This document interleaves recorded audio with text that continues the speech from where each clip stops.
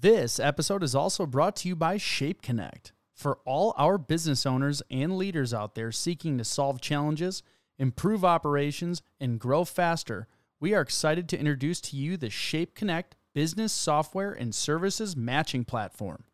Most small and growing businesses can gain advantages from leveraging outside experts and firms to define new strategies and reduce their workload. So what projects or challenges are you ready to tackle? From building a new website, to convert more leads, to selecting and implementing an ERP software to streamline operations, Shape Connect can help you accelerate the process of making the right decisions for your business. Visit shapeconnect.com to sign up and share your business needs with a strategic advisor today.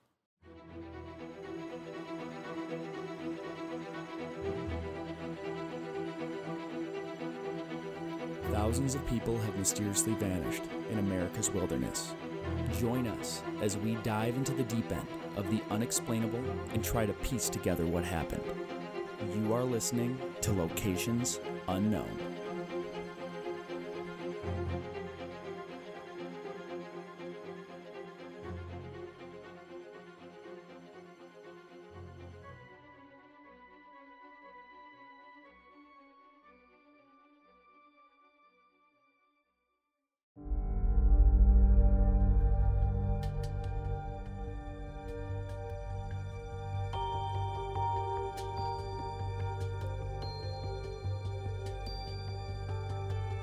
What's up, everybody, and welcome back to another episode of Locations Unknown. I'm your co-host, Joe Irado, and with me, as always, is a guy who can play the violin with a piano, Mike Vanda Bogart. Thanks, Joe, and thank you once again to our loyal listeners for tuning in. Not a lot of updates this episode, but we're going to give our Patreon shout-outs here. So that's Anna Kulju, Kimberly Spence, Christopher Lawson, Nicole Schopner, Rachel Bauer, Gatsby Dustman, cool name, Rachel Carlson, and Melody Piling. Gatsby. That is a cool name. So thank you guys so much for supporting the show. Joe and I have big plans to kind of, we're always constantly getting better equipment, and we eventually want to get a little space to actually record in, professional space. Yeah, we're down to one camera after all the problems last time. Yeah, we had some video issues, so no video episode last time. So we have how we did it the first time tonight. But it's all good. We that's why your contributions matter so much, because we can get better equipment, better space to record in. Eventually, we'd like to do some on-location recording. That's obviously much farther down the road. But other than that, we also now have YouTube memberships available on YouTube. So it's similar to Patreon, but the benefits are a little different and the tiers are a little different. But it's another avenue for listeners to help the show out if they don't want to join another platform. Totally get it. So you can go onto YouTube, and under any of our videos, you'll see a button that says join. And I'm working on getting all of our current content up onto YouTube ad-free of YouTube ads. There still may be some in-episode ads from time to time, but also all of our Patreon-only episodes will be available there as well for people who join the YouTube membership program. So, and there's some for the real, wealthy individuals that contribute. There will be like live streams, and if we start getting people in those tiers. So check it out. Finally, this is one of the fun episodes Joe and I like doing. It's not one of our normal episodes. We're going to be talking about historical mysteries. And I just wanted to give a disclaimer ahead of time before people start emailing us and making comments that...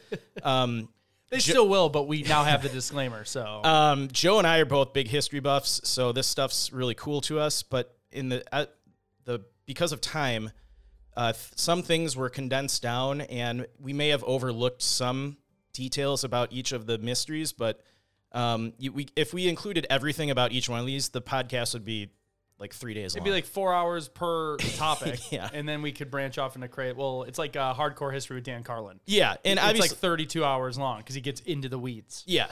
And obviously these things have been written about for some of them for hundreds or thousands of years.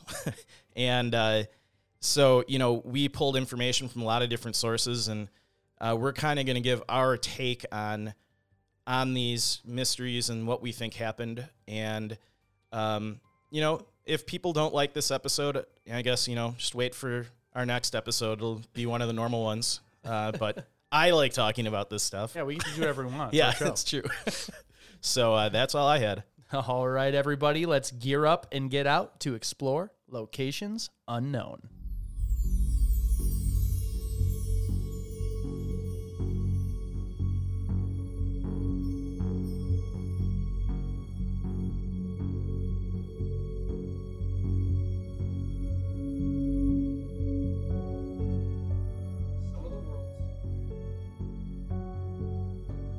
Some of the world's oldest legends and tales have been born of the unknown. Ancient lost civilizations, standing rock formations that seem to have no purpose, have baffled mankind for thousands of years. Join us this week as we investigate a few of history's mysteries.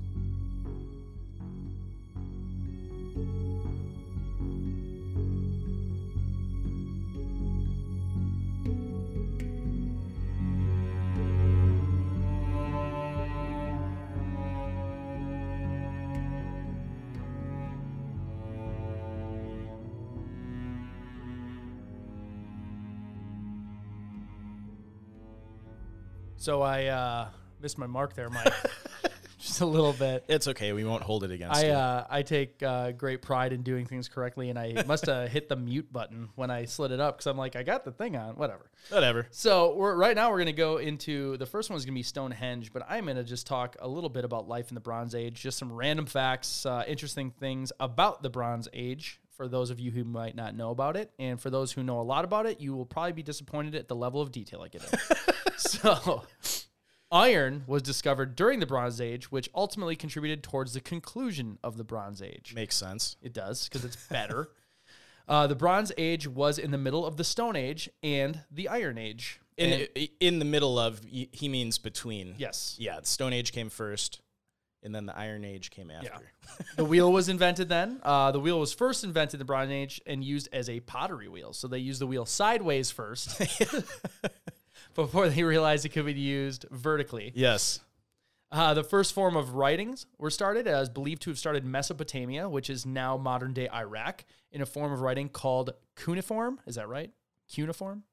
I don't know. I'm sure someone will correct us. Also in Egypt, they started to use a form of writing called hieroglyphs. I know that one. Yes. In the Bronze Age, people mainly traveled by boat. Long wooden boats were used to travel long distances and were brilliant for transporting heavy goods. Tin and copper were mixed together to make bronze. Irrigation was invented during the Bronze Age. People lived in houses that were made of materials like wood and stone. So you're starting to see civilizations really come about with technology. Yep. The average human life expectancy was only 26 years. So we would be like elders. Yeah, like I'm 10 age. years past the, I'm really like making it. Yeah. That like makes so much sense why like reproduction starts at like 12 years old. That was like midlife crisis. Yeah, I mean... That's crazy to think about. Like you being 12 and 13, you're halfway done with life. In the Bronze Age, life was so short and brutal that you needed to have offspring, as soon as you could, because you would either be killed by disease, animals, natural disasters, or other people. Yeah, that's wild. Yeah. I'm super into that type of biology, evolutionary biology. Yeah. And that's like fascinating to me. I wonder if like 2,000 years from now, like reproductive will probably like push later in life because we don't need to have babies that earlier. It's like people have babies later into their age. Yeah. We'll be living to like 150 and starting reproductive at like 20. Yeah. Global human population in 2000 BC was around 23 million only, compared to 7.9 billion estimated now. So humans did a really good job of populating. Since then. We're like super efficient at replicating ourselves. Yes. So I'm going to go right into Stonehenge. I'm assuming most people listening have, at a minimum, heard of Stonehenge. They've heard the name at least. Yes. I think that's a fair guess. Yeah, it's a prehistoric monument in Salisbury Plain in Wiltshire, England, which is about 2 miles, or for our English listeners, 3 kilometers west of Amesbury. Archaeologists believe it was constructed from between the periods of 3000 BC and 2000 BC, with the surrounding circular earth and ditch, the surrounding circular earth bank and ditch, which constitute the earliest phase of the monument, have been dated to about 3100 BC. Radiocarbon dating suggests that the first blue stones were raised between 2400 and 2200 BC. Although I did see some reports saying that it could have been as early as 3000 BC, and some sites, and these are reputable sites, state that some people believe construction on Stonehenge started as far back as 5000 BC.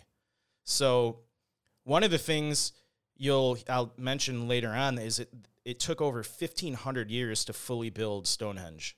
So it's not I like... can imagine the size of the stone and primitive technology to get it there. Yeah, it's not like they just started one spring and it was done by the fall. Or... We'll get into theories. Or...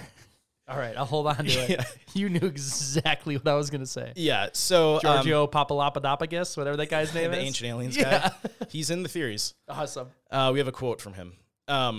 So like I said, it's generally believed that the older structures date back to the late Neolithic period. So the Neolithic period went from about 10,000 BC to about 4,500 BC, while some of the newer structures were erected in the early Bronze Age. So for Europe, the interesting thing when I was researching the Bronze Age, it started at different time periods around the world. So it wasn't like the whole world just started at the same time. Yeah, we didn't all figure it out at the same time. Yeah, there wasn't global travel or internet or anything. So some of the Bronze Age... That's almost more wild if you think about it. Yeah. Like, it was all similar around a time that humans learned a skill. Yeah, like, that's kind of neat. Like, within a tight window, without talking to each other. Yeah. Like, people were experimenting in different civilizations kind of the same way. And well, you got to think, like, somebody figured out how to mix, tin and copper to create bronze. And they probably the first thing created was weapons. And... probably somebody traveled somewhere else with a sword or whatever they made bronze out of, and it started catching on. And it probably took, think of how long it took you to travel from Europe to Asia. Yeah. So probably it took generations before people started, making this stuff in other parts of the world. But so yeah, the Bronze Age really started in Europe between 3200 BC and 600 BC, or that's when it spanned. So we're going to get a little technical with some of the description of Stonehenge, but Stonehenge's sarzens, of which the largest weighs more than 40 tons and rises 24 feet, were likely sourced from quarries about 25 miles north of Salisbury Plain and transported with the help of sledges and ropes.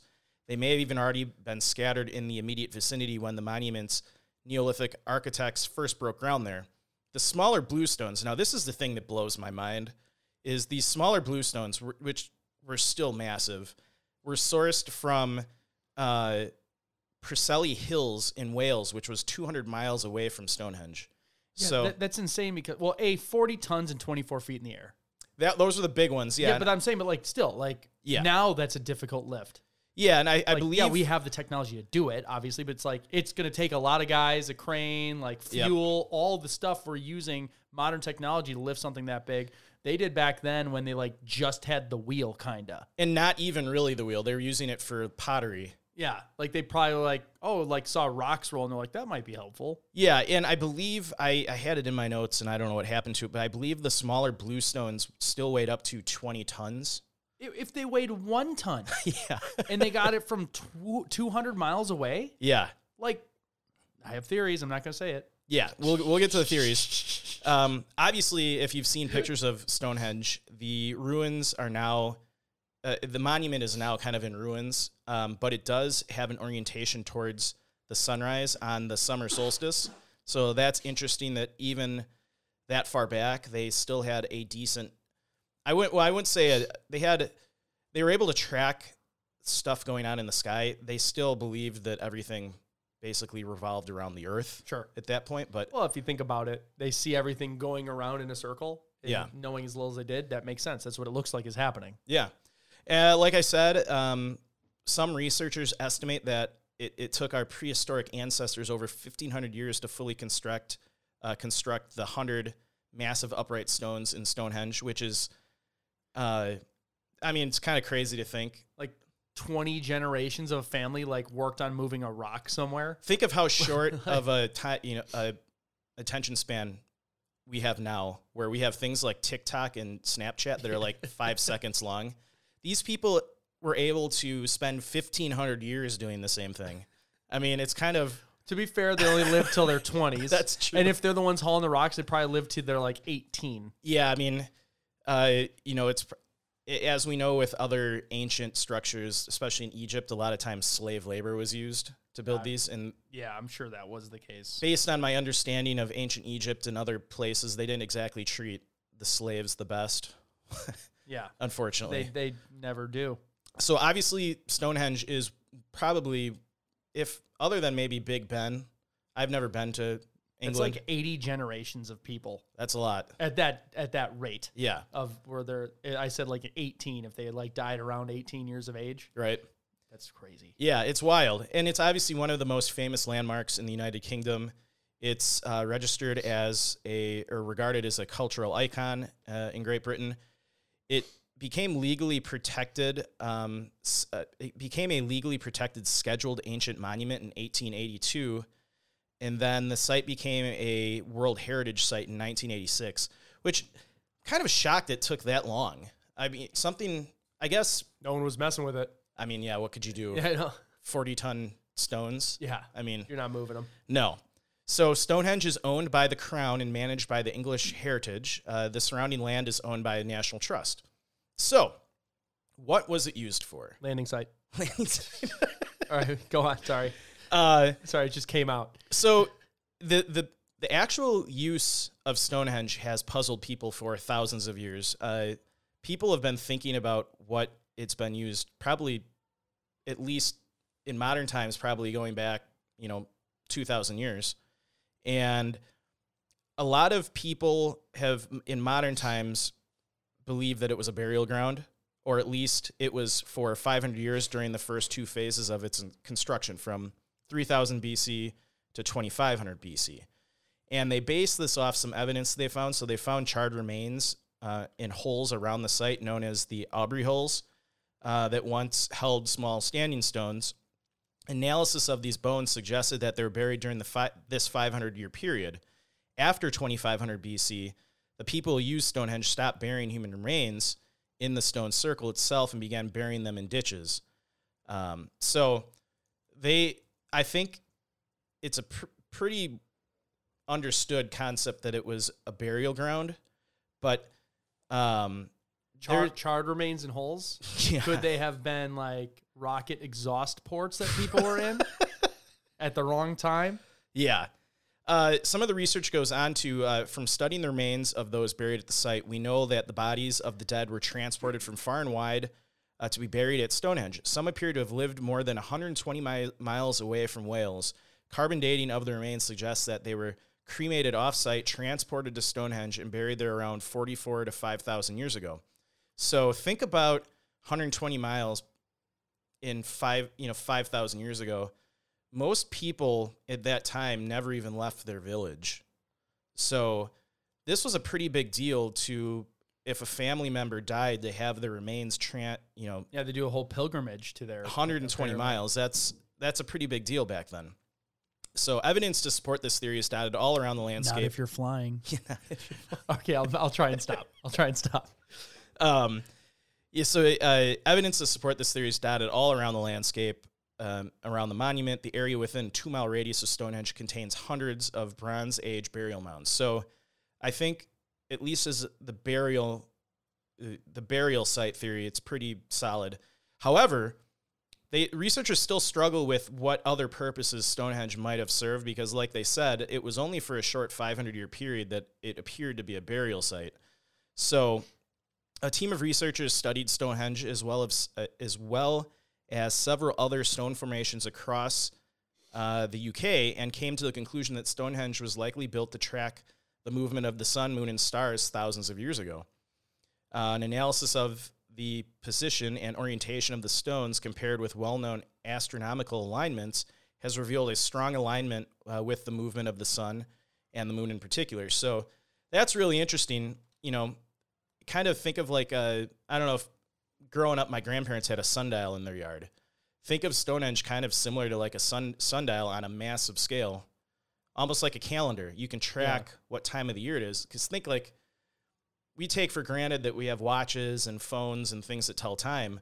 But think about living 5,000 years ago, like one day after the other just blends together. How would you keep track of what year it was or what day it was? Or See, but like, I understand that. But if it took 1,500 years to build, that's true. like they're like, our 80 generations from now ancestors will really like this clock. Right. like that's, it seems like they would want to do a more immediate one, maybe Maybe a there small was one next to it. an essential boulder they stacked first. Yeah. I don't know. Another theory that about Stonehenge was that it was a place of healing. So a theory put forward by two of Britain's world-renowned experts on Stonehenge, Professor Timothy Darville and Jeff Wainwright, suggests that the monument was a site of pilgrimage and healing.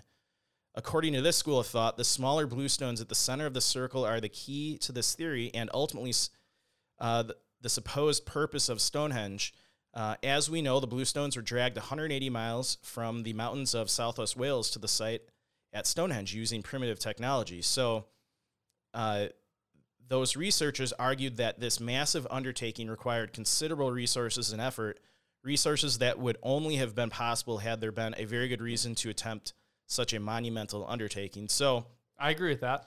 So back in that time, they had a pretty primitive view of the world, and they probably were superstitious, and maybe for some reason they thought this location and maybe those rocks that were dragged from 200 miles away must have had some kind of significant meaning. People to have them. always built monuments to the gods or to whoever they worship, so this could be their To version the aliens. of that. Yeah, man. You said it, not me. So, and they go on to say, they argue that it's owed to the supposed magical healing powers of the stones due to their proximity to traditional healing springs.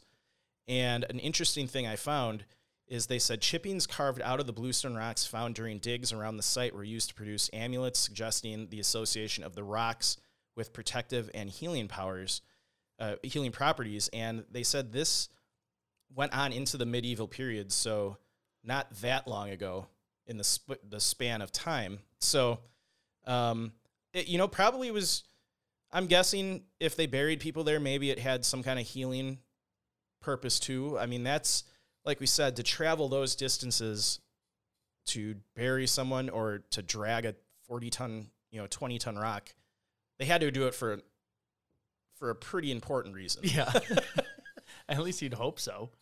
So the next question we get into it is, who built it? So there's lots of theories out there. And I think there's a TV show that touches on this on Showtime. It's not on anymore. I can't remember the name of it, but I'll look it up while you're going. Okay. So according to 12th century writer Geoffrey of Monmouth, whose tale of King Arthur and the mythical account of English history were considered factual well into the Middle Ages, and he claims that Stonehenge is the handiwork of the wizard Merlin. So the story goes, in the mid-5th century, hundreds of British nobles were slaughtered by the Saxons and buried on Salisbury Plain. Hoping to erect a memorial to his fallen subjects, King Aurelius Ambrosius, probably butchered that, sent an army to Ireland to retrieve a stone circle known as the Giant's Ring, which ancient giants had built from magical African bluestones. The soldiers successfully defeated the Irish but failed to move the stones, so Merlin used his sorcery to spirit them across the sea and arrange them above the mass grave. Legend has it that Ambrosius, the brother of Uther, King Arthur's father, are buried there as well. While many believed this account to be the true story of Stonehenge's creation for centuries, the monument's construction predates Merlin, or at least the real-life figures who are said to have inspired him by several thousand years. So, a cool story. And what's the show? Operation Stonehenge? No, it was like a real, a drama, about King Arthur. Oh. You know what I'm talking about, I do right? know what you're talking about. I can't think of the name, though. Yep, now I'm going to have to look that one up. So, other theories claim that the Saxons, the Danes, the Romans, the Greeks, or the Egyptians built Stonehenge. In the 17th century, archaeologist John Aubrey made the claim that Stonehenge was the work of the Celtic high priest known as the Druids, a theory widely popularized by the antiquarian, apologize for the pronunciation, William Stuckley, who had unearthed primitive graves at the site. So I've heard of the Druids. There's another TV show about that I can't think of. I'm drawing blanks today on TV shows. Yeah, well, the one you're talking about before is just called Merlin. Yeah, I don't know if it was that one. There's Excalibur, there's King Arthur Legends of the Sword, Knights Round Table, and the next closest one is Monty Python and the Holy Grail. I'll think of it probably after we're done recording. So many modern historians and archaeologists now agree that several distinct tribes of people contributed to Stonehenge, each undertaking a different phase of its construction. Bones, tools, and other artifacts found on the site seem to support this hypothesis. They think the first stage was achieved by Neolithic agrarians who were likely indigenous to the British Isles. Later, it's believed that groups with advanced tools and more communal way of life left their stamp on the site. Some have suggested that they were immigrants from the European continent, but many scientists think they were native Britons descended from the original builders. So I'm imagining in this time it was probably people native to that land that were building this. I don't think it was any of those people. We know. So keep going. So the question that everyone asks, why is Stonehenge so special, and how could it have been built in a time of such primitive people? So that's a good question. Yeah. It's a really good question. So, scientists have done a pretty good job of figuring out when it was built and maybe what it was used for, but people are still to this day puzzled with how they could have built such a massive structure with such primitive technology. You're talking 20, 40-ton rocks transported over hundreds of miles. The wheel had been invented, but, a very primitive form of the wheel. It's not like they had big rigs, hauling this stuff. And even in today's world, you'd need a pretty darn big crane to, lift 40 tons. And then to haul that 200 miles, that wouldn't be something, just anybody could do. So even in today's modern world, that would still be a difficult thing to do.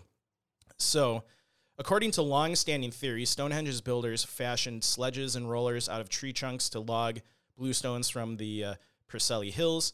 They then transferred the boulders onto rafts and floated them first along the Welsh coast and then up the River Avon to Salisbury Plain. Alternatively, they may have towed each stone with a fleet of vessels. A more recent hypothesis have them transporting the bluestones with supersized wicker baskets or a combination of ball bearings, long groove planks, and teams of oxen. Okay. The amount of resources needed to pull that off. Yeah. Over that period of time. So, imagine they did these ball bearings, wicker baskets, and oxen. Yeah. Who's feeding the people and the oxen the whole way for 200 miles to pull a rock multiple times? Because it's not just, that's one trip. Yeah. How many are there? There's a handful of them.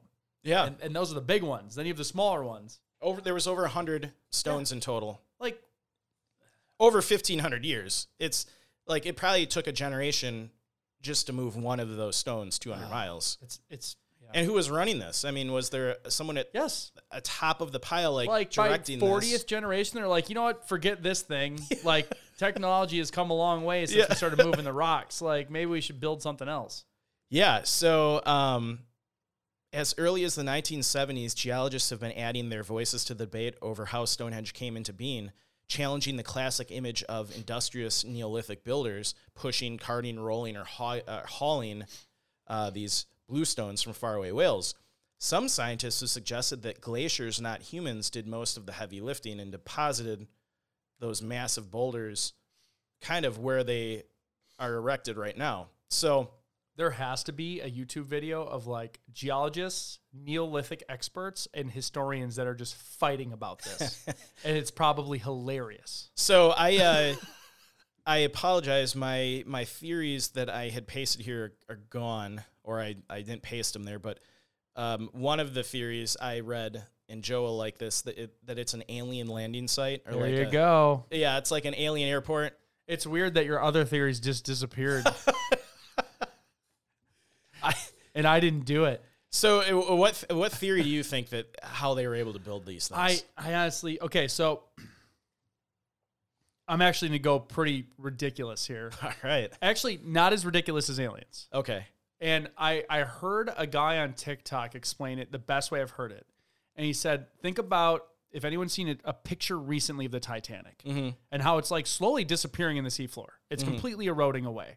And that was 100 years ago. That's it. So there's a long-standing theory that there are major civilizations that predate us that were actually technologically advanced. Yeah. And then some sort of worldwide cataclysmic event wiped them out. And then the predominant theory is look at a ship like Titanic. It's got electricity, it's got lights, it's got modern technology on it. Yeah. And in almost 100 years, it's almost unrecognizable on the seafloor. Yeah. Correct? Yep. So now take modern civilization now, add all of humanity wiped off, maybe a few 100,000 people scattered everywhere. Yeah. That don't have the ability to keep this all going.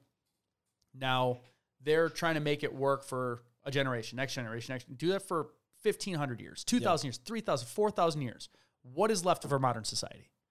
All of the metal, everything else, gone completely. Maybe our plastics. Even those, after that long I of guess time, they break would down. be completely gone. You know what would be left? Anything that had stone in it. Probably Stonehenge.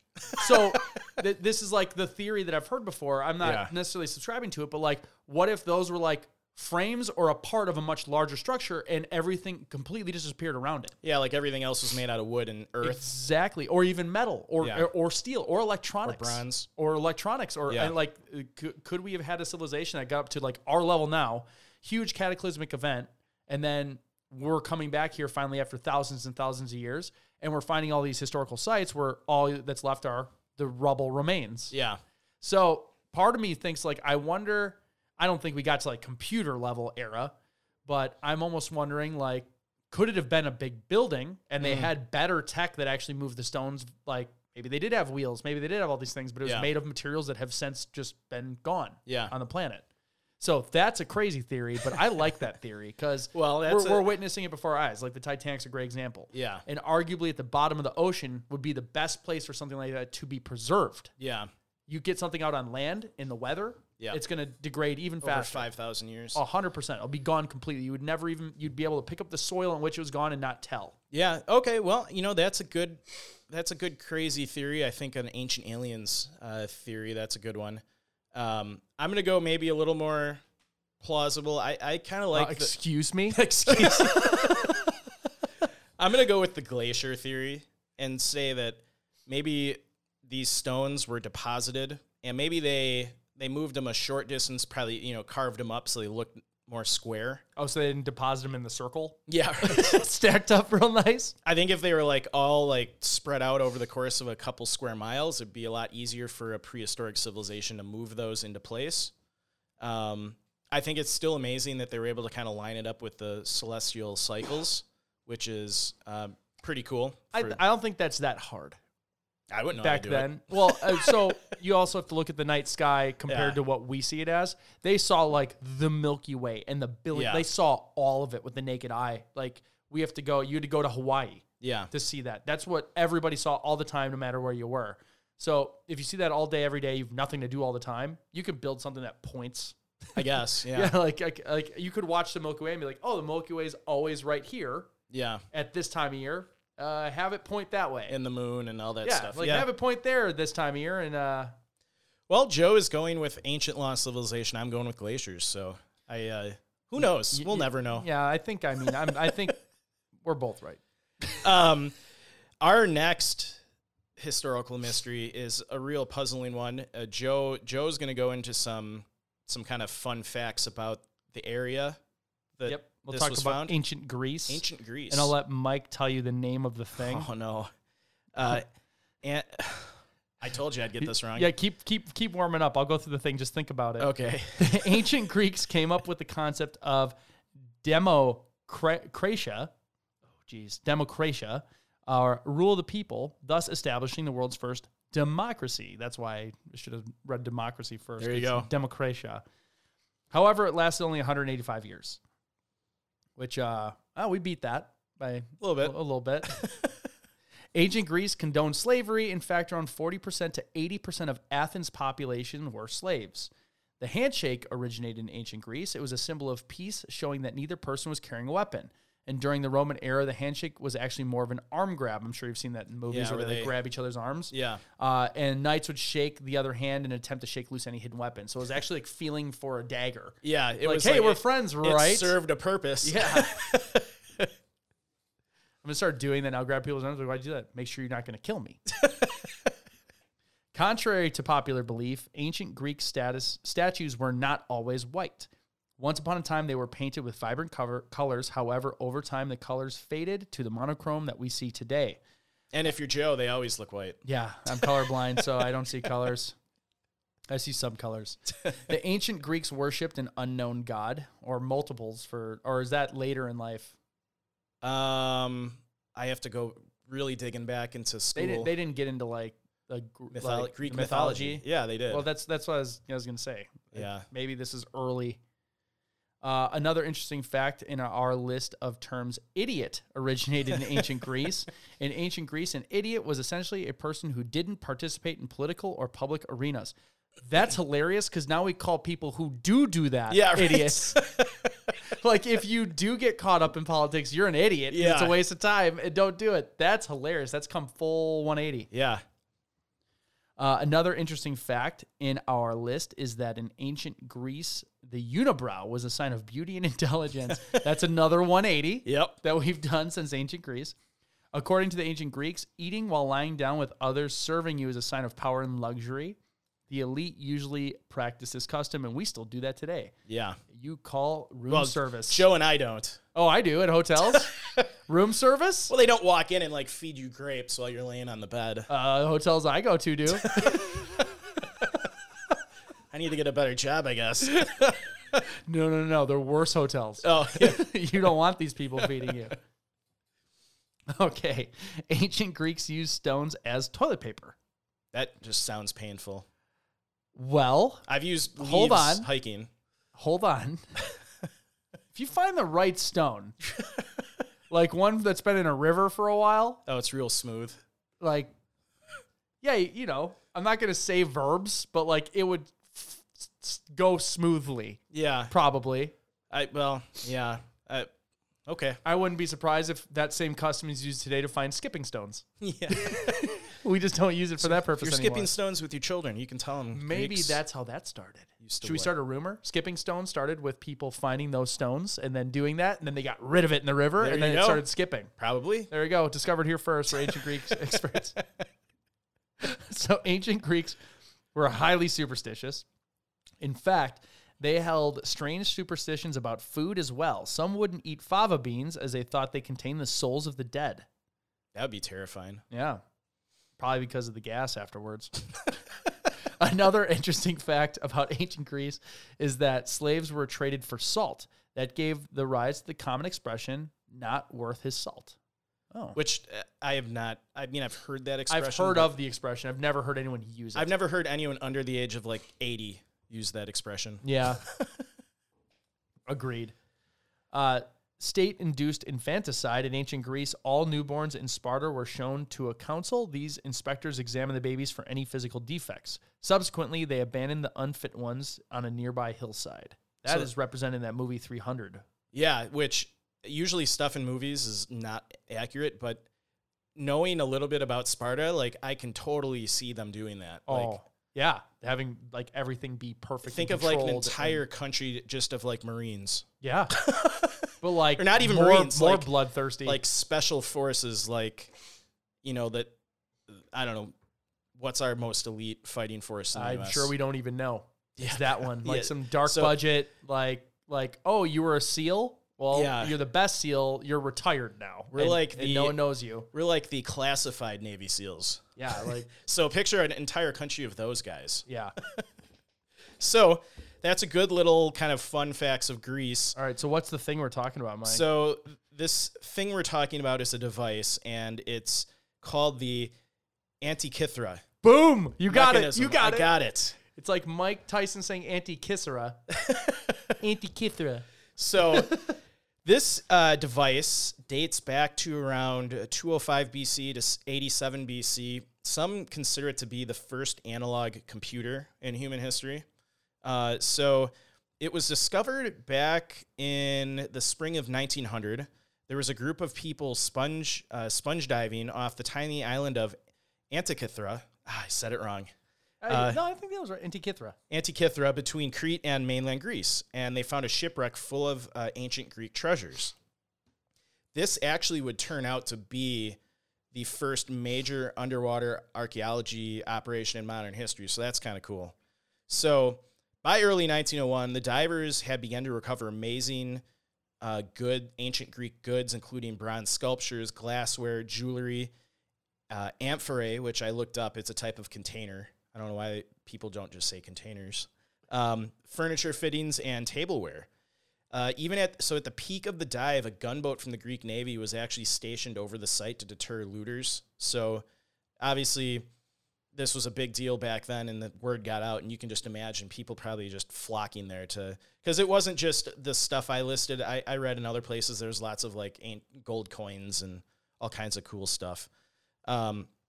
Among the amazing items recovered, the divers also found an indistinguishable lump about the size of a large dictionary, which was probably recovered because it looked green, suggesting it was made of bronze. At the time, it was not considered to be anything remarkable. Fast forward now 120 years to present day, and that green lump is now considered to be one of the most important objects of high technology ever recovered from the ancient world. And what people are now calling an ancient Greek astronomical calculating machine known as the Antikythera mechanism. So all the items from this shipwreck were transferred to the National Museum of Archaeology in Athens for storage and analysis. And this device kind of just sat in a box for decades. And actually, let me go back. They didn't know it was a device at the time? They didn't know it was a device at the time? Jeez, I keep turning off my mic. Joe must have, he's a little sniffly tonight. I hope he doesn't have COVID. No, I have allergies. I already had COVID a few months ago. So actually on May 17th, 1902, so I'm going to back up a little before it went into storage, an archaeologist working for the museum noticed that one of the pieces of rock had fallen off, revealing a tiny gear wheel inside, about the size of a coin. So originally scholars thought this was an astronomical clock, but many considered the device too complex to have been constructed during the same period as the other pieces found. I was going to say, a gear the size of a coin is not easy to make now. No. So now it went back into storage, and actually it wasn't even looked at until 1951 when British science historian and Yale University professor Derek DeSola Price became interested in the object. So they waited 51 years after seeing complex gears in there to actually like look at it? Yeah, right. If I was like working at the museum, I'd be like, I think we need to look at this a little closer. Yeah, when you want to be like the guy who discovered it? Yeah, right. It was like, maybe he like hated his job. He's like, yeah, forget this. Yeah, I don't know. I mean, thinking about that device, I would be all over that, like trying to figure out what it was. It's like the first Rolex. Yeah, right. So like we said, this guy became interested in the object in 1951. And he eventually published, they did some like X-ray photography of it, and he published a big paper in the 70s on this device. And further dives have actually gone on in that area in 2014 and 2015. And a new 5-year dive started in May 2020. And I didn't look for too much new information. I didn't see anything that they found anything new, but they are actively searching that area because they think that this wasn't the only device created, which would make sense. There's probably... So looking for like more of the exact same thing in the same area. Or pieces, because this device came up incomplete.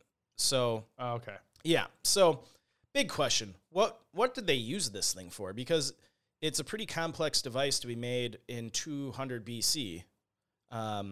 Think about life back then. Well, if they were a complex civilization and somehow it was like mummified in a specific way that it didn't rot away. Right. So over the years, several investigations have tried to figure out what this device was used for. Some argue that it was an astrolabe? Yeah. Yeah, for tracking the stars or a navigation device. But most theories proved to be wrong, and they just didn't add up. The first real theory that came out on this device came from a German guy named Albert Rehm in 1905. He read inscriptions on the mechanism concerning the risings and settings of the stars as viewed from Earth, and he found a key astronomical cycle, 19-year, 70-year cycles of the moon, and a 220 months eclipse cycle. So the thing actually had kind of instructions on how to use it written on it that was tracking the cycles of the moon and the sun and, the eclipses, which is pretty cool. That just sounds like an astrolabe. Yeah. Like that's what it is. This thing gets a lot cooler though. It actually, yeah. It tracked, I'll get into it in a second. Okay. I'm just looking at pictures of it against like modern day astrolabes, and they're pretty similar. I mean, in reality, it's kind of like a big wind up clock. Yeah. But for 200 BC, that's pretty impressive. So this guy went on to make a radical suggestion that the device was an astronomical calculating machine. He had the groundbreaking idea that it contained these gearing devices mounted on other gears, a level of sophistication seemingly incredible for ancient Greece. In addition, he proposed that all 5 planets known in the ancient world, which were Mercury, Venus, Mars, Jupiter, and Saturn, were displayed in a ring system on the front of the mechanism. So fast forward to 1971 now. We're going back to that British historian Price. Like I said, they made X-ray and gamma ray images of the 82 fragments and published an extensive 70-page paper on their findings called Gears from the Gods in 1974. And that actually sounds like an interesting book. I may try and find it somewhere to rent or to read. Today, only a third of the original mechanism survives, split into 82 fragments designated by letters A to G and numbers 1 to 75. From the X-rays, Price made a crucial discovery that the 19-year cycle of the moon identified by Rehm in the inscriptions on the mechanism could be calculated using its gearings. So even though Price made this great progress, he also got a lot wrong, and he only made unresolved suggestions about the planets. When he died in 1983, another guy named Michael Wright kind of took up the baton and kept analyzing this device. While Price had discovered how some of the sun and moon systems worked, it was Wright who set about reconstructing the gearing and a display for the planets. So Wright wanted to get, and I think they have made a full reconstruction of it based on the pictures I saw. Yeah, I'm looking at like schematics. I think they took the X-rays and like somebody made a Lego one that was in Wired magazine. That's like, pretty cool. What, Lego Technic or whatever. Yeah. They built a whole thing that like mirrored the X-ray plans. So a lot of the things I read too, I think it's helpful to know about before we go on just how Greeks looked at space at that time. And they got a lot wrong. So their view was that Earth was the center of the universe and everything revolved around the Earth. So like the planet in the stars and everything were kind of like a fixed thing in the sky, and the planets kind of just rotated around Earth, including the sun, which obviously we all know is not the case. So there's like probably less than 1% that don't think that's the case. I'm sure there's a few out there. But more than a century later, though, his astonishing ideas are at the core of a new model of the machine created by a UCL research team. So, and like I said, people are calling this the first analog computer. So, I mean, it's not wrong. Yeah. So it's got a gear set. It's used for something. Like, yeah, it's calculating something. So how did the device work? I kind of jokingly said it's a big wind-up clock, but it's much more complicated than that. So on the front face of the mechanism, there's a fixed ring dial representing the ecliptic, and 12 zodiacal. I say that right? I don't know. I'm getting Zodiacal. a lot of words wrong. We're going to hear it from the listeners this episode. Yeah, it's ancient Greek stuff. I'll just like submit. So, and they're marked off with equal 30-degree sectors. This matched with the Babylonian custom of assigning 1/12 of the ecliptic to each zodiac sign equally, even though the constellation boundaries were variable. This is what's crazy. I don't know what that means. They figured all this stuff out back then. With the internet now, I still probably couldn't make that device. With tools I have, because I'm just not smart enough, I don't think. Well, if someone did it on TikTok, you'd learn. Maybe. No, even then, I would do it wrong. I would try and make it, when they do those videos where, they do Pinterest, images and people try and recreate them, and they just put, hashtag nailed it, and it's, totally wrong. That's what I would do right now with modern tools. I have trouble tying my own tie sometimes watching a video. So I do know that because I used to tie your tie for you at work. Oh, embarrassing. These people that have nothing are making these super intricate things that track the stars, and you're having trouble tying a tie. It's really sad. This plays in my theory. This plays in my theory of if we had some sort of major event happen, we would just be done, and all civilization just goes away for a few thousand years, and we come right back to this level. There you go. Okay, go on. Getting into the weeds a little here, so I'll try and cut out some stuff that's just too in-depth, but outside that dial is another ring which is rotatable, marked off with the months and days of the Sothic Egyptian calendar, 12 months of 30 days plus 5 intercalary days. The months are marked with the Egyptian names for the months transcribed into the Greek alphabet. The first task, then, is to rotate the Egyptian calendar ring to match the current zodiac points. And I'll stop right here. When I was researching how to use this thing, it sounded really complicated. Yeah, I'm looking at the plans. It almost seemed like too much work.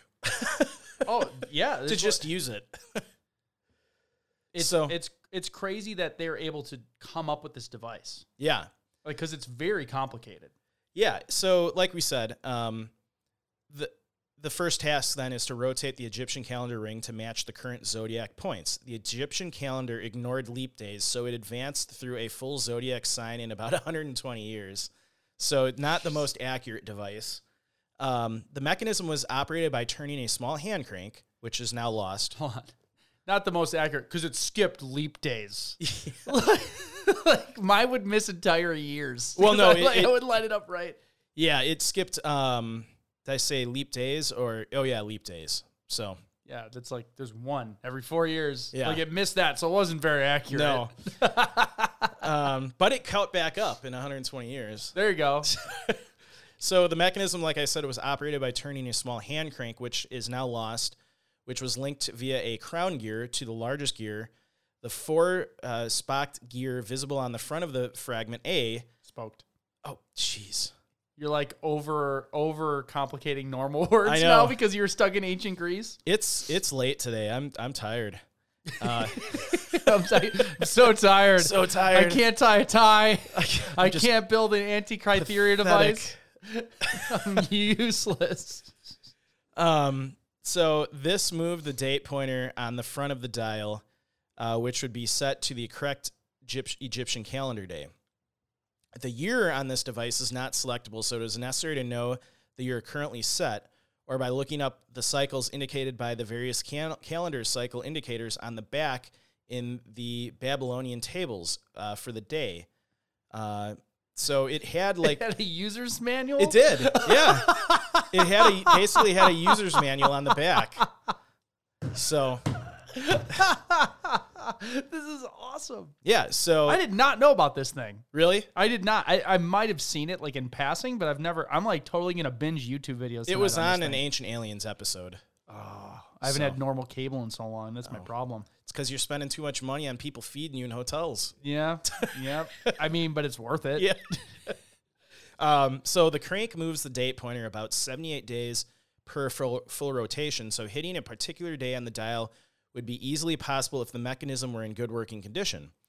The action of turning the hand crank would also cause all interlocked gears within the mechanism to rotate, resulting in the simultaneous calculation of the position of the sun, the moon phases, eclipse, and calendar cycles of, and perhaps the locations of planets. So, you know what this reminds me of? My grandparents had an old grandfather clock in their house. Yep. And it used to track not only time, but it had like a moon cycle. Yeah, the moon phases. And it tracked something else. So it's kind of cool.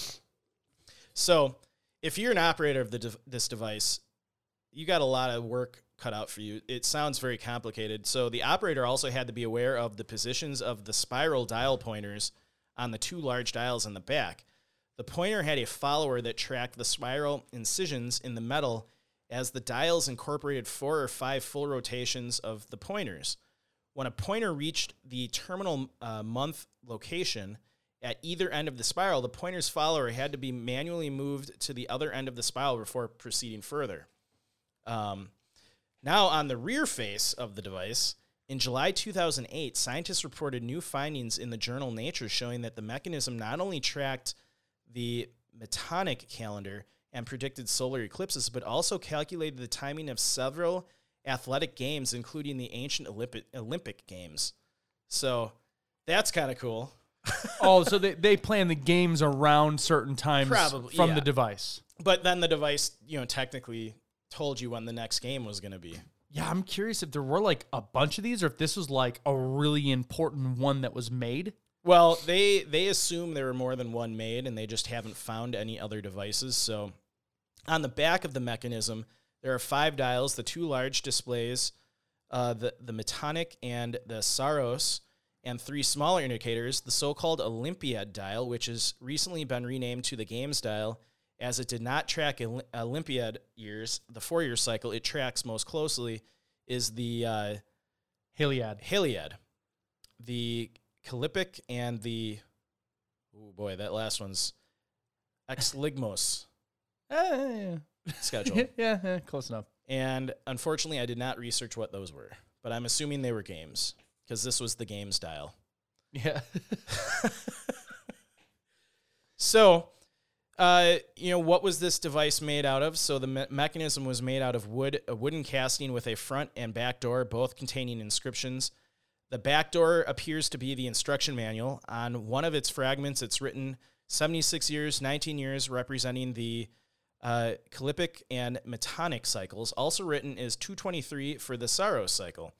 On another one of the fragments, it is written on the spiral subdivision 235, referring to the Metonic dial. So, like we said, it had an instruction manual on it. The mechanism is remarkable for the level of miniaturization and the complexity of its parts, which is comparable to that of 14th century astronomical clocks. So think about that. This device was from 205 BC, and the next device that historians have been able to find that matches the technology in this device come from the 14th century. That's insane. That's 200 years before Jesus Christ is supposed to be on planet Earth, and they have this intricate device that's tracking solar eclipses in the future. So we're talking, what is that, 1,600 years? Yeah. 14th century, no. Well, 200 plus 14th. Yeah. Yeah. That's insane. That's wild. They go on to say it had at least 30 gears, although mechanism expert Michael Wright has suggested that the Greeks of this period were capable of implementing a system with many more gears. So, he's saying that, but they're saying this is the only device that they've found thus far. Yeah, so, could there have been significantly more intricate ones? I mean, if this one survived for that long, if there were more of them, you would think at some point we would find another fragment unless it was in a thing and like secured well enough. Maybe it was so rare and expensive to build that only like kings had it at that time. That's kind of what I was thinking, or is like this like a main one and they used it to calculate everything. Like our atomic clock. Yeah. Wherever that is. Yeah. In space, in a satellite. Yeah. So, was it accurate? Now, this is funny because investigators reveal that their simulated mechanism is not particularly accurate, the Mars pointer being up to 38 degrees off at times, but they attribute this not due to any mechanical reasons, but because they didn't have a good understanding of space. They thought Mars rotated around Earth.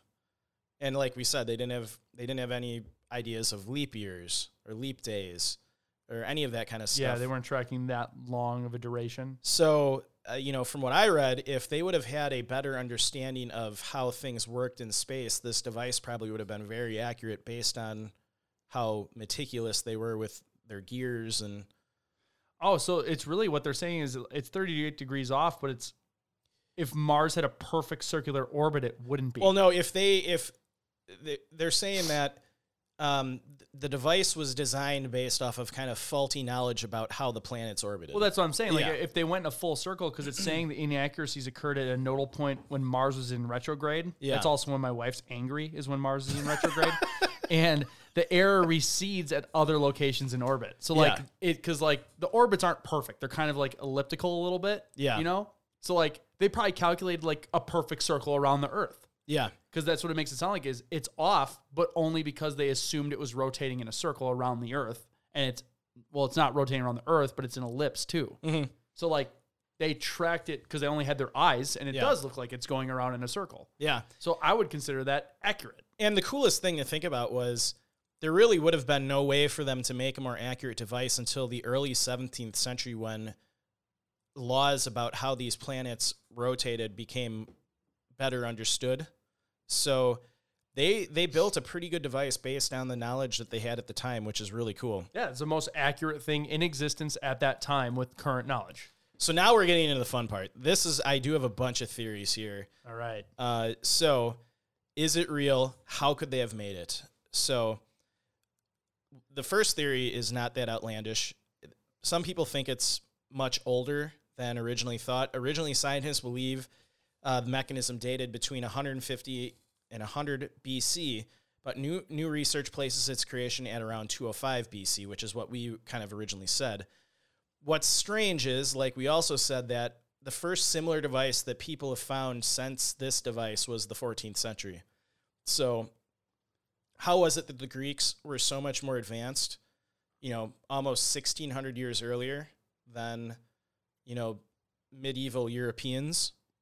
So that is kind of puzzling. But we know from history that the Romans had pretty advanced society and that it all collapsed and kind of Europe went into the Dark Ages. Yeah.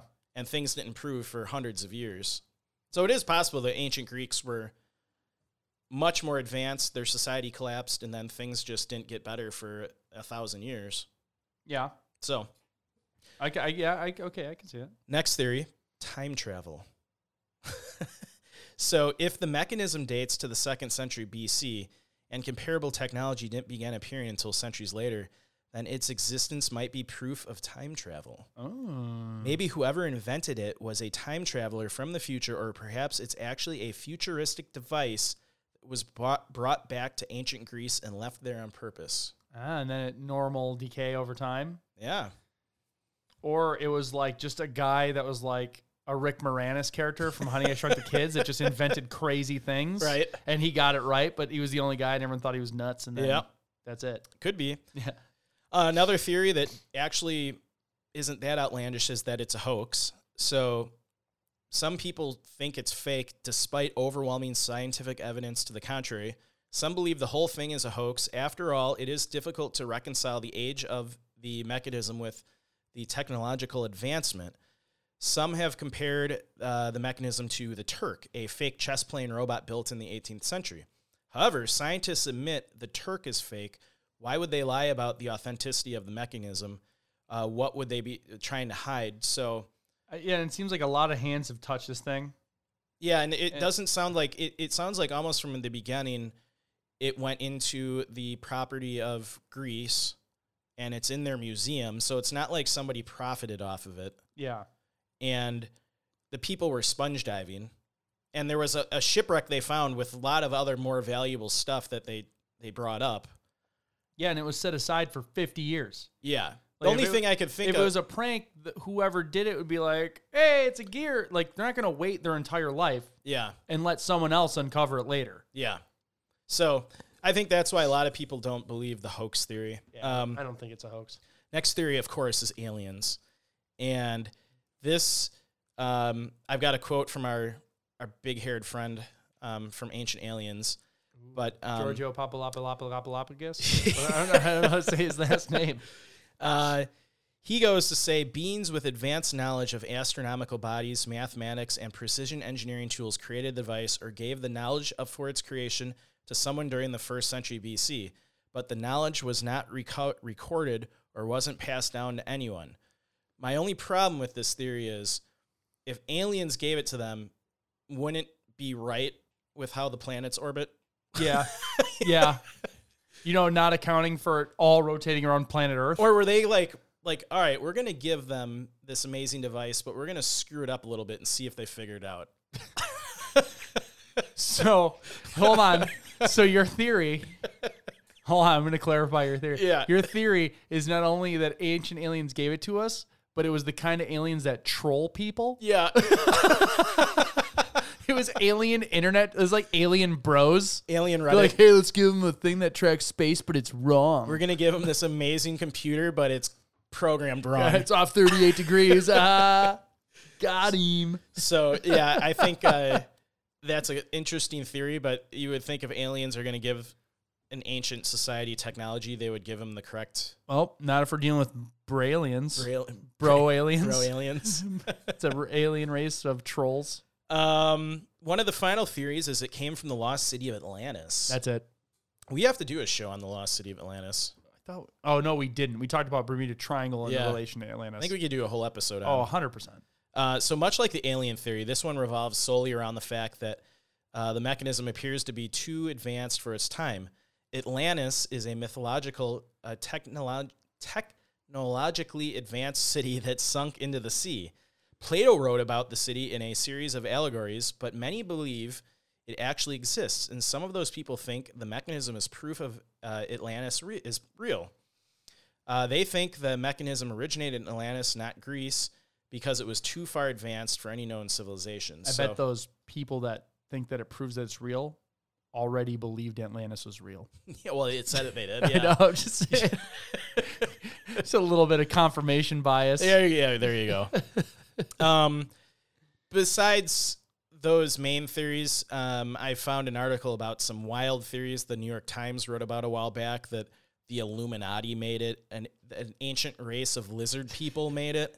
I mean, it literally always comes down to lizard people, Illuminati, aliens. And one theory was it's a device that is, if activated, depopulates the planet. And the funniest theory was... So it was made by Bill Gates. If we're going down conspiracy theories? This one is a kind of a joke, but it was not, in fact, powered by hand crank, but by a Mac computer, because those are owned by the Illuminati. So those are all very legitimate theories. Do they think they had a Mac computer back when in Atlantis? That last one's kind of a joke. Okay. This is Steve Jobs just hanging out in Atlantis. Right. He time traveled. Yep. Oh, it's the first Mac. Yeah, he was a goofy dude. Maybe. Yeah. So that is the interesting mystery about the. Oh boy, am I going to get this right one last time? Get it? Can you say it, Joe? I got to look at the word. Antikythera. Antikythera. Got it. You win the new car. So our final mystery. And this is one I remember from history class a long time ago in like 7th or 8th grade, but I never heard about it again. The Lost Colony of Roanoke. Do you remember that one, Joe? I do not. So I remember this was kind of, it obviously happened in 1585 in the U.S., off the eastern coast of North America. So in 1587, a small colony was found on an island off the eastern coast of North America. The settlement would have been the first permanent English colony in the New World had the settlers not disappeared to unknown circumstances. So, in the settlement's difficult founding year, its mayor, John White, left for England to request resources and manpower. He returned 3 years later to only find the settlement empty. His wife, child, grandchild, the first English child born in America's, vanished. The word Croatoan, and the letters CRO carved into trees within the colony's borders were the only signs pointing to an explanation. So despite these clues, the returning crew was unable to search for missing colonists. A storm approached just as they came upon the desolate settlement, forcing them to turn back to England. So a whole town of people just vanished over the course of 3 years. No evidence. There weren't like remains or bones on the ground. Just gone. And then these cryptic letters carved into the trees. Kind of weird, isn't it? Well, this is supposed to be like the first people ever.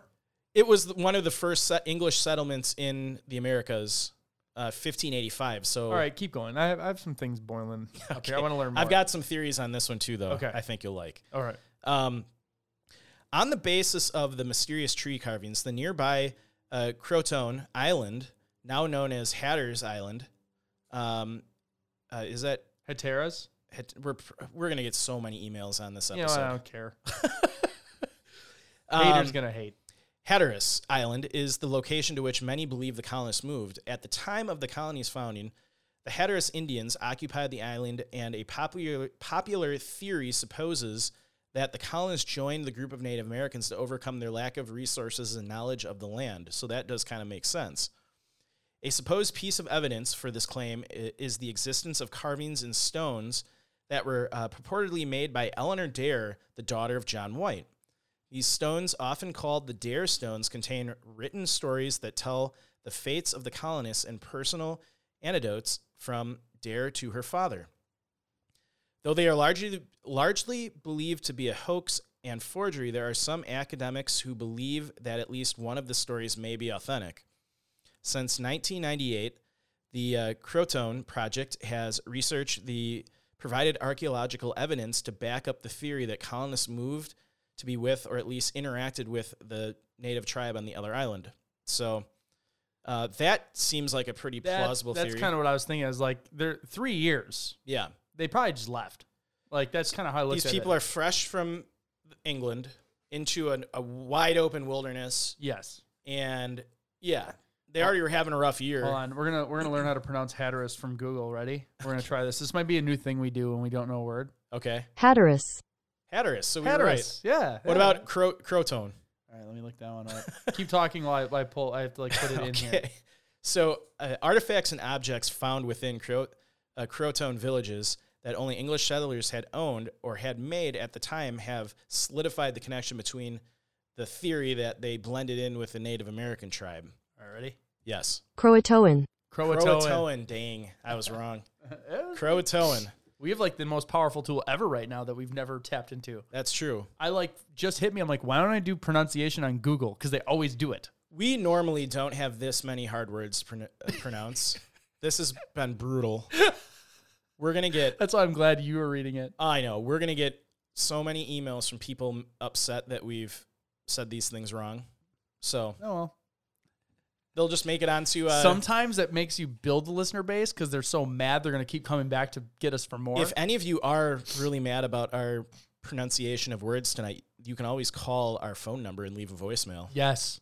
Yes. The more angry you are, the better the chance you'll get on an episode when we do a fan voicemail episode. So just keep that in mind.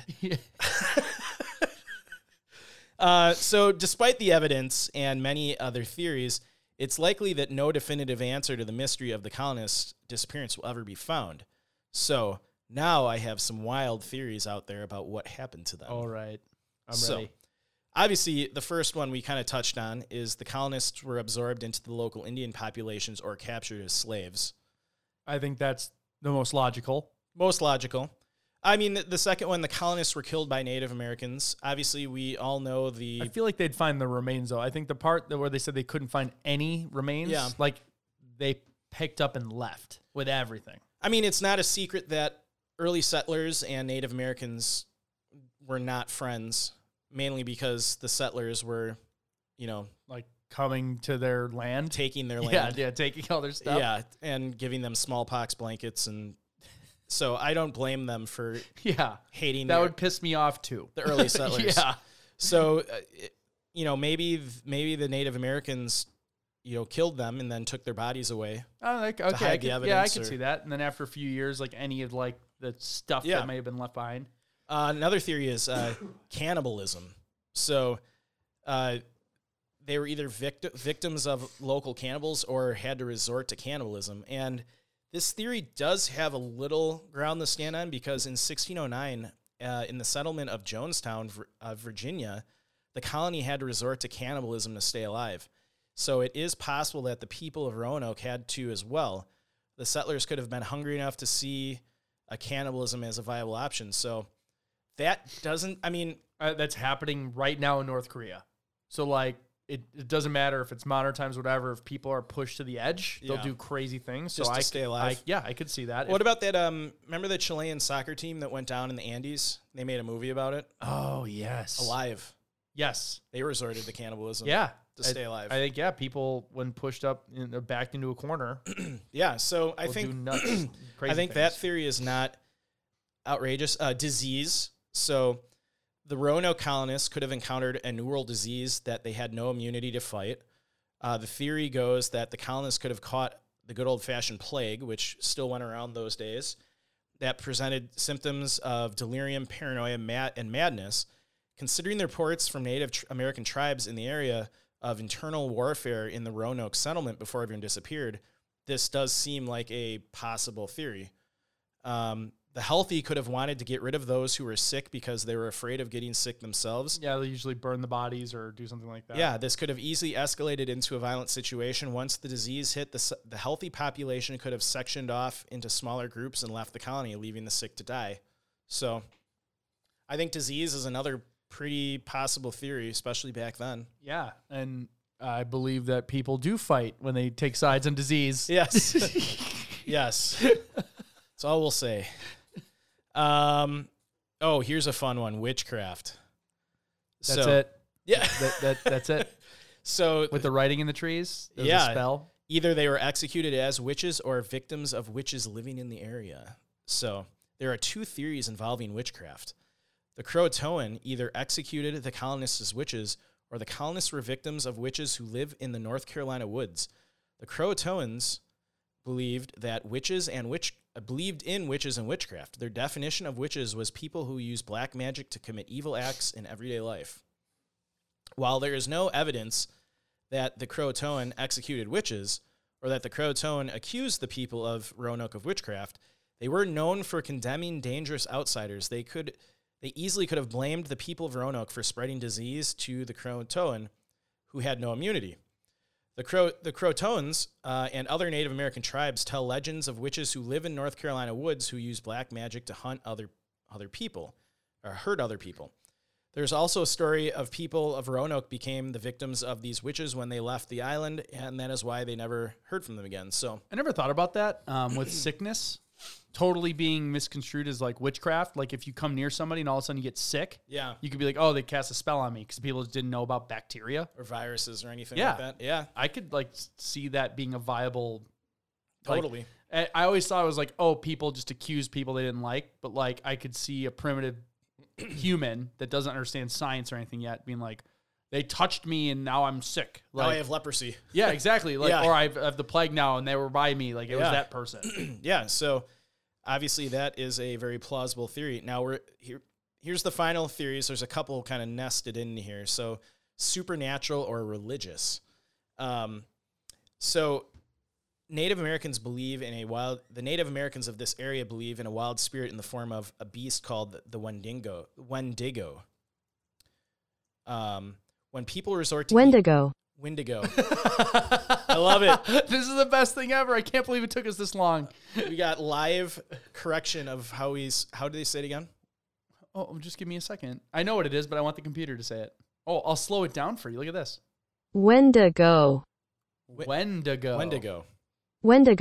There we go. There you go. Actually, we couldn't have done this, so I got this cool board because the computer plugs into it. That's true.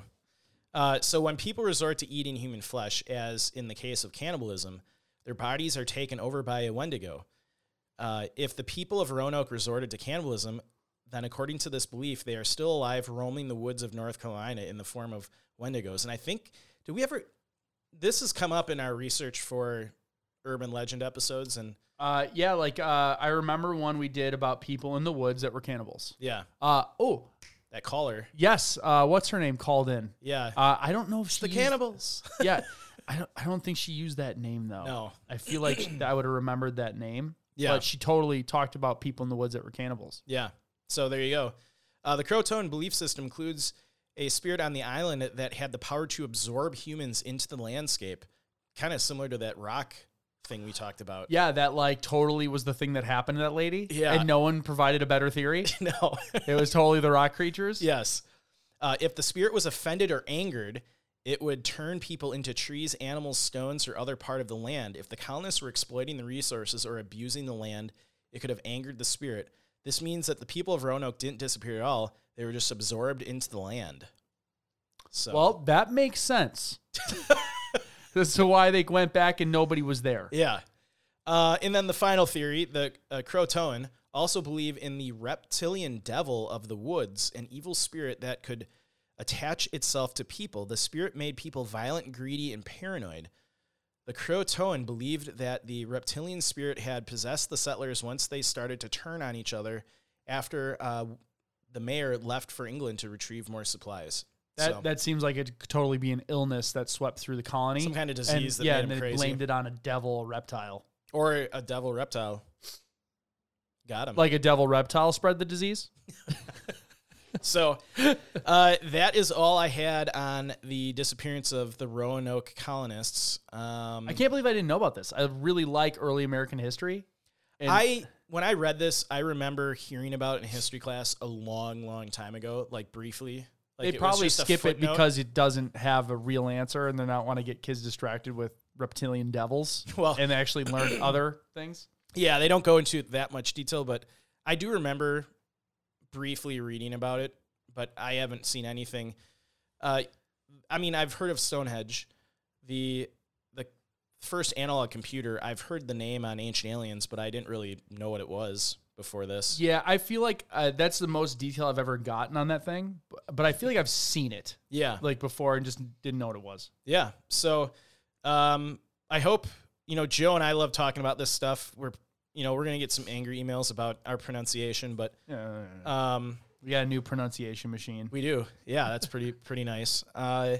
So yeah, hopefully, we like to switch things up every once in a while. It gets we can get down talking about people that go missing and never get found. Yeah, these are fun. I think there's a subset of our group that likes these, and if you don't, you can skip this one. Yeah, and we just do them once in a while. It's not like every episode. Yeah. So, like we said in the beginning of the episode, we've got a new YouTube membership program. You can join that. We also are on Patreon. Joe and I are going to really make an effort to be more active on Patreon. It's a busy time right now. And I think I'm starting to realize why we took 3 months off. Yeah. Because during that time we'd kind of gather more stuff, but we'll just keep powering through it. Yeah. So, things should get a little better for us coming up here. Yeah, winter makes us stay inside. Yeah, it gets cold out. We got a lot of cool swag that you guys can buy. We've got hats and keychains and stickers and all kinds of stuff. We're going to be adding more things on there. Hopefully some shirts. Yeah, I just test ran some and they were terrible. Oh, really? I got a deal on our site and it was like $9. So I'm like, I got two. I saw that too. Yeah, they were super faded. It was crap. Yeah. So like I tried, but we'll try some other places, but because I want to get some cool shirts. Yeah. So other than that, we appreciate you all for listening and our sponsors that help keep the show going. And remember, when enjoying the beauty and nature of the outdoor, I keep screwing up all the buttons. Enjoying the beauty of nature, whether backpacking, camping, or just taking a walk, always remember to leave no trace. Thanks, and we will see you all next time if I can figure this out.